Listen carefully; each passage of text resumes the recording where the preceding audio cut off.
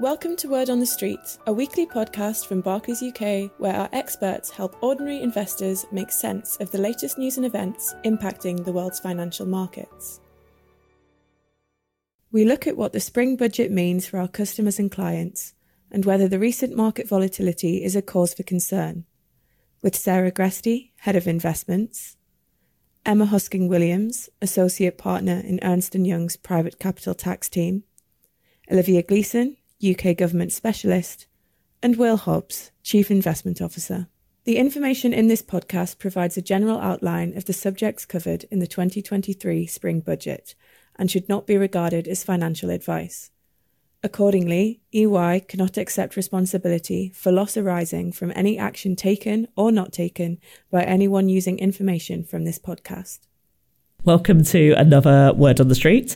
We have a bumper episode this time around with a focus on both yesterday's UK spring budget and also the latest from the markets amidst concerns over a repeat of the global financial crisis. We have, as usual, assembled a crack team of specialists to help us navigate through this conversation. And I think I'm going to start off with the budget and then delve into the banks and assorted other items. So, Will, I guess first things first, does the budget and the accompanying forecast from the Office of Budget Responsibility materially change anything about the outlook for you and the team? Can I be boring? Just you can be boring. Yeah, not really. No, not massively. In some ways, that is kind of normal business resuming with regards to the budget, Sarah. These should be mainly distributional and political issues. That's why it's so nice to have Olivia and Emma here to comment. Changes to the trend in growth are a lot more difficult to affect with the wave of one budgetary wand. There are some interesting nibbles, though, measures designed to kind of boost investment and labour force participation, the supply of workers into the economy. These are two of the key areas which are perceived to be really challenging the UK's growth, recent, past and present. I think it would be unfair to characterise the measures as the sort of fisherman shaking his fist at the storm, but there's certainly a lot more involved in stimulating trends in investment and labour force participation than tax alone. I did notice some credible forecasters tweaking their worker supply estimates a little bit, which is not to be ignored. The main changes, though, here in terms of the sort of overall picture are pretty much weather related. It's been a warmer winter than forecast. The resulting plunge in gas prices, both realised and expected, has aided the prospective state of the Exchequer coffers and freed the Chancellor's arms a little bit. Okay, thank you. And were there any resulting market moves of interest? Again, pretty boring, but no. We want boring after the last budget. Yes, I was going to say. Boring's good. Yeah, boring's not the worst thing in the world. And I would say, that we should, as Olivia says, we should see the infamous mini budget as a real outlier here, in truth. For the most part, UK budgets have long since ceased to be major market events. A lot of the information is sprinkled over the media in the preceding weeks, making genuine surprises rare. Alongside this, credibility is an important constraint. As we found last year, various entities lending vast sums to the UK government require a degree of orthodoxy. Alongside all of that, of course, all eyes were really elsewhere yesterday. The worries over Credit Suisse, the Swiss bank, and the developed world banking sector, they were really crowding all else out in terms of the news flow and market moves. Emma, let's bring you in here. Firstly, welcome back to the podcast. Would you be so kind as to talk us through specific measures on personal tax that struck you? And maybe, I know the pension piece has given us lots to talk around and generated lots of headlines already, so maybe we'll move on to that in a minute. But what else was there? Thank you, Sarah. Well, with the exception of pensions, it was a fairly quiet budget on the personal tax front. The changes to the tax rates and thresholds announced in the autumn statement remain unchanged. So by way of reminder, the threshold for the 45% additional rate of income tax will reduce from the 6th of April. The thresholds for the personal allowances, national insurance contributions and inheritance tax will be frozen until April 2028. And the dividend allowance and capital gains tax annual exemptions will broadly be halved from April this year and then halved again from April 2024. So high earners and investors are going to see a real increase in tax from April onwards. Okay, thank you. So let's move on. What about the pension story? How would you summarise that? Well, there were a number of changes in relation to pensions. The Chancellor announced that both the annual allowance and minimum tapered annual allowance will increase from April. And the increase in the annual allowance in particular represents quite a welcome reversal after a number of years of reductions, and hopefully will encourage taxpayers to put some more into their pension pots going forward. The expected increase in the lifetime allowance didn't happen, and instead the Chancellor actually announced that the lifetime allowance would be abolished. And this will be particularly welcome to high earners who still have a number of years to build up retirement savings. The 25% tax-free lump sum will be frozen at 25% of the current lifetime allowance going forward. And in keeping with the Chancellor's aim of incentivising workers back into employment, the money purchase annual allowance will increase to £10,000. Okay, very clear. Thank you very much, Emma. So, Olivia, moving on to politics, do you think this was a budget that will begin to kind of close that large polling gap we've got to Labour at the moment? I mean, I'll try copy Will and get away with saying, short answer, we don't know yet. Remains to be seen. But look, I think, the Chancellor did deliver some sort of macroeconomic good news, whether or not it moved the markets, UK avoiding a technical recession this year, rapidly falling inflation, all of those will help foster positive mood music around the government. The government also sort of started to roll its pitch on, economic growth, which is really important ahead of the next election. We had sort of hints of a new industrial strategy. I can't tell you how many industrial strategies I've commentated on politically last few years. Will must have had many, many more. Don't comment on my age. Yeah, absolutely not. Thank you, Olivia. Some measures on unlocking the productivity puzzle that's plagued the UK. And then, of course, as Emma just described, there were some giveaways. Many of these are pitched to sort of voters ahead of the next election. You've got the abolition of the lifetime allowance, which was a bit of a surprise. And then you had measures on childcare, which will appeal to the sort of young professional cohort who for a long time, I think it's fair to say, have felt quite distant from the Conservative administration. So I think, overall, the Chancellor managed to deliver some good news that will help sort of turn the tide with voters and perhaps narrow the gap. And I should also say, that's on top of, if I can be honest, what's been a pretty good few weeks for Rishi Sunak. You've obviously had the Windsor Agreement. I was talking about that recent on the podcast, the diplomatic success on small boats. So I think, taken all together, the budget probably isn't a game changer for the Conservatives, but I think it helps keep them in play and keeps that sort of positive momentum up. Any political reaction to be aware of? Was there much backbench disgruntlement on the corporate tax story? Yeah, it's a good question. I mean, no one's ever completely happy with the budget. But look, we had a lot of sort of furious pressure from some Tory backbenchers around sort of big tax cuts, and Hunt clearly resisted that. I think we saw after the budget, the Conservative growth group of, I've got to say this right, Trussite MPs, that is a thing. It is a thing, Trussite now. They were pretty quick to point out that the Chancellor had chosen to keep the income tax thresholds frozen until 2028, which is effectively an income tax rise for workers across Britain. And I think, some of the media headlines this morning pointing out that the UK will have the highest tax burden on record since the Second World War will sort of only add to that kind of unease. But that being said, I think the Chancellor balanced that with a few measures to keep backbenchers sweet. As I've mentioned, obviously you had the childcare reforms, and you also had some sort of tax easements for some business investments and obviously the pensions relief. So that'll go down well. So I should say Tory backbenchers, I think, will be pleased generally overall with how the budget went. They certainly haven't sort of come out warring in response to it. So that's good news. And of course, Hunt did signal that there might be some further tax cuts to come in future budgets ahead of the next general election. So they'll all be watching that very closely. Before we get to latest on the wider world, what's the latest on the Scottish National Party leadership contest? Gosh, I've always forgotten that was happening with so much else going on. Yes, of course, obviously the race to replace Nicola Sturgeon as the first Minister of Scotland is sort of entering those final stages. I think the sort of ballot of SNP party members, though TBC on how many there are, opened on the 13th of March and will close on March 27th. And you'll have seen we have sort of three front runners in the contest. I think it's actually uncertain who's going to come out on top. I don't think there is a clear favourite at the moment. But I think what is clear is that, Scottish politics already feels pretty different since Sturgeon announced her resignation.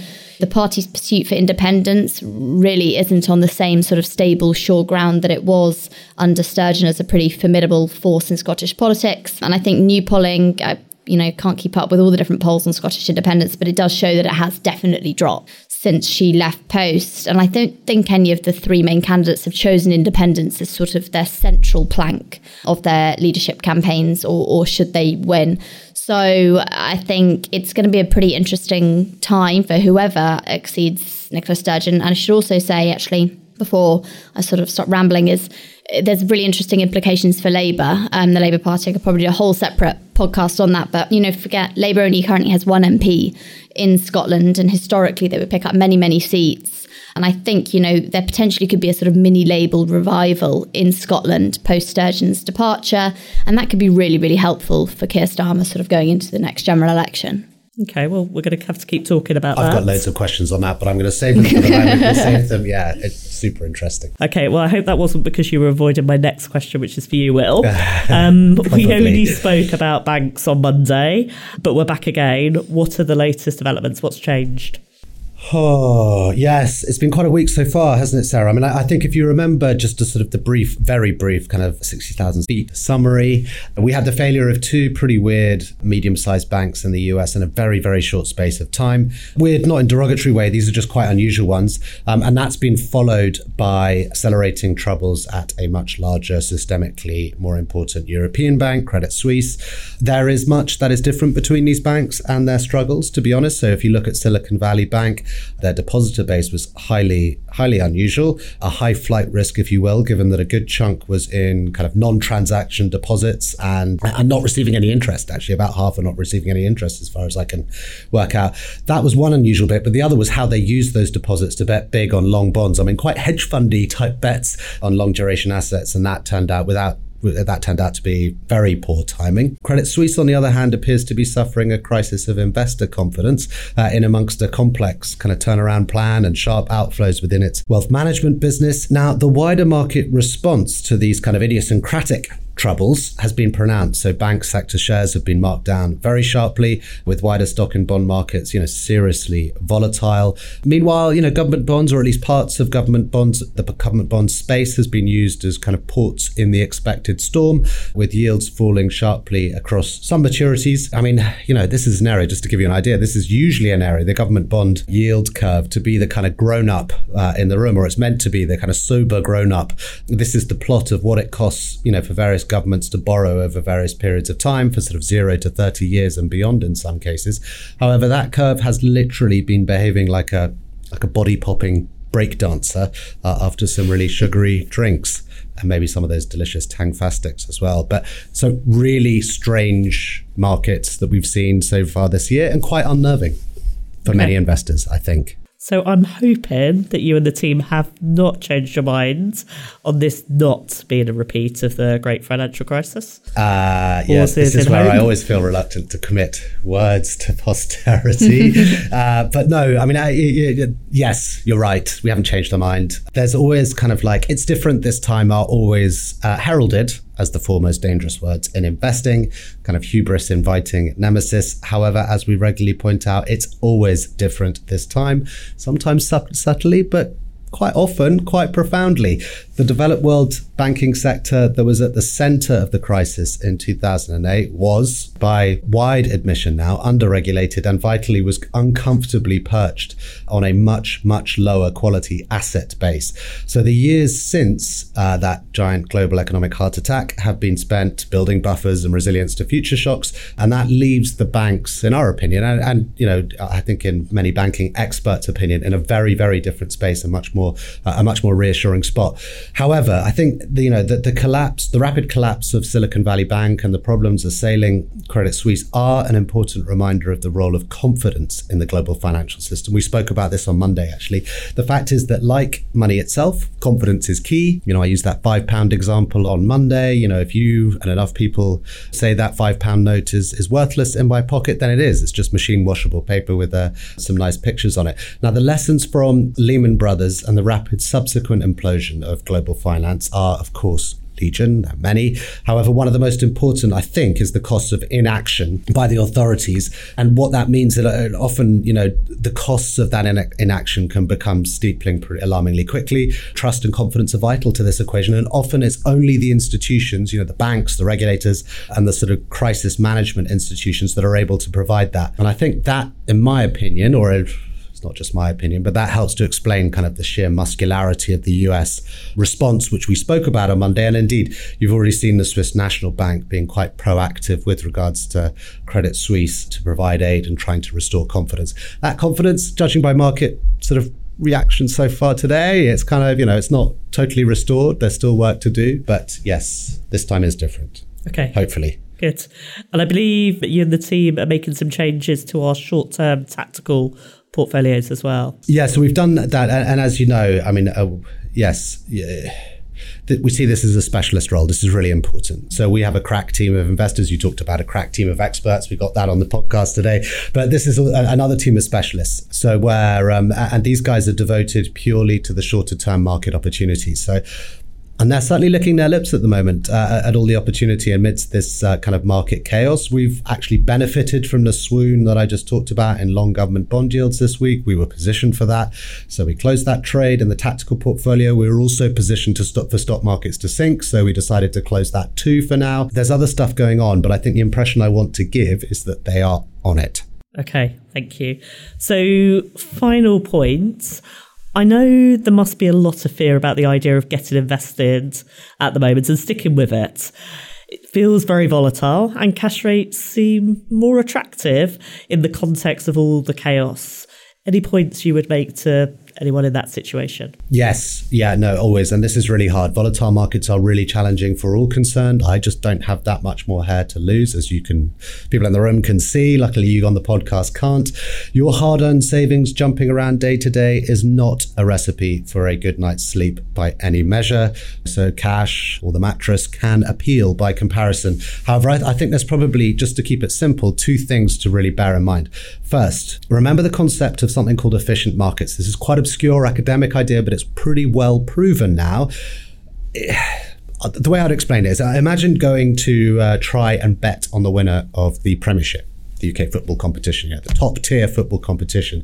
You go down to the bookies, it's an old fashioned concept, you open the app and you place your money where you think is the most likely winner. However, the odds, the returns on offer from the bookie, from the various teams you want to bet on, they're not going to be either uniform or indeed stable. Those odds are going to reflect all the information about squad quality, size, capacity, the manager, history, financial backing, etc., etc. They will also adapt quickly to incorporate new information, the loss of a player or a backer, and so on. Now, the same is obviously true of financial market pricing. You can't just expect to read something in your morning newspaper on the side. You want to back, good or bad, and expect that not to be reflected in the odds available at the bookies. So in financial markets, you find that worries about recessions and various other factors are rapidly reflected in prices. You have very little edge to speak of as a generalist, and this is why, as I just spoke about, we employ specialists who literally look at nothing else. Now, the second point really surrounds the point of investing, and this is a familiar piece for sure, but the single most important point to remind yourselves of. If you can't expect an edge from reading the news and getting in and out of markets wholesale to generate returns, where do returns come from? Well, that comes over long periods of time from, you guessed it, global productivity growth. As new technology arrives on the scene and various companies and actors incorporate and learn how to use that new tech, shipping containers, Excel spreadsheets, AI, even wearable glasses, if you go back to much, much earlier times, that creates more corporate profits in aggregate, which ultimately flow to the owners of those profits, which is you, as long as you are fully invested and diversified. The problem is that we don't know when those productivity gains are going to show up. It's guesswork and mostly pretty uneven. If I could guess it accurately, I would be doing something else probably, or maybe not, because I really like this job. But so you have to be in it to win it. That means ignoring much of the hullabaloo at times like this and just focusing on sticking with it. Rob Smith and the other behavioral gurus we are lucky enough to have would say, don't look too much. I think that's pretty sound advice. But I liked it when Rob said don't read the news too much. Yes, yeah. Sometimes it's easier, isn't it? Stick to the sports pages. Okay, well, I'm not sure I'll be sticking to the sports pages, but thank you, Will, for joining us today. And thank you very much, Olivia and Emma, and for all our listeners. Look forward to joining you again soon for another Word on the Street. This podcast is not a personal investment recommendation. All tax rules can change in future, and their effects depend on your individual circumstances, which can also change. We don't offer personal tax advice. You should obtain this independently if you are unsure. Investments can fall as well as rise in value, and their past performance is not a reliable indicator of future performance.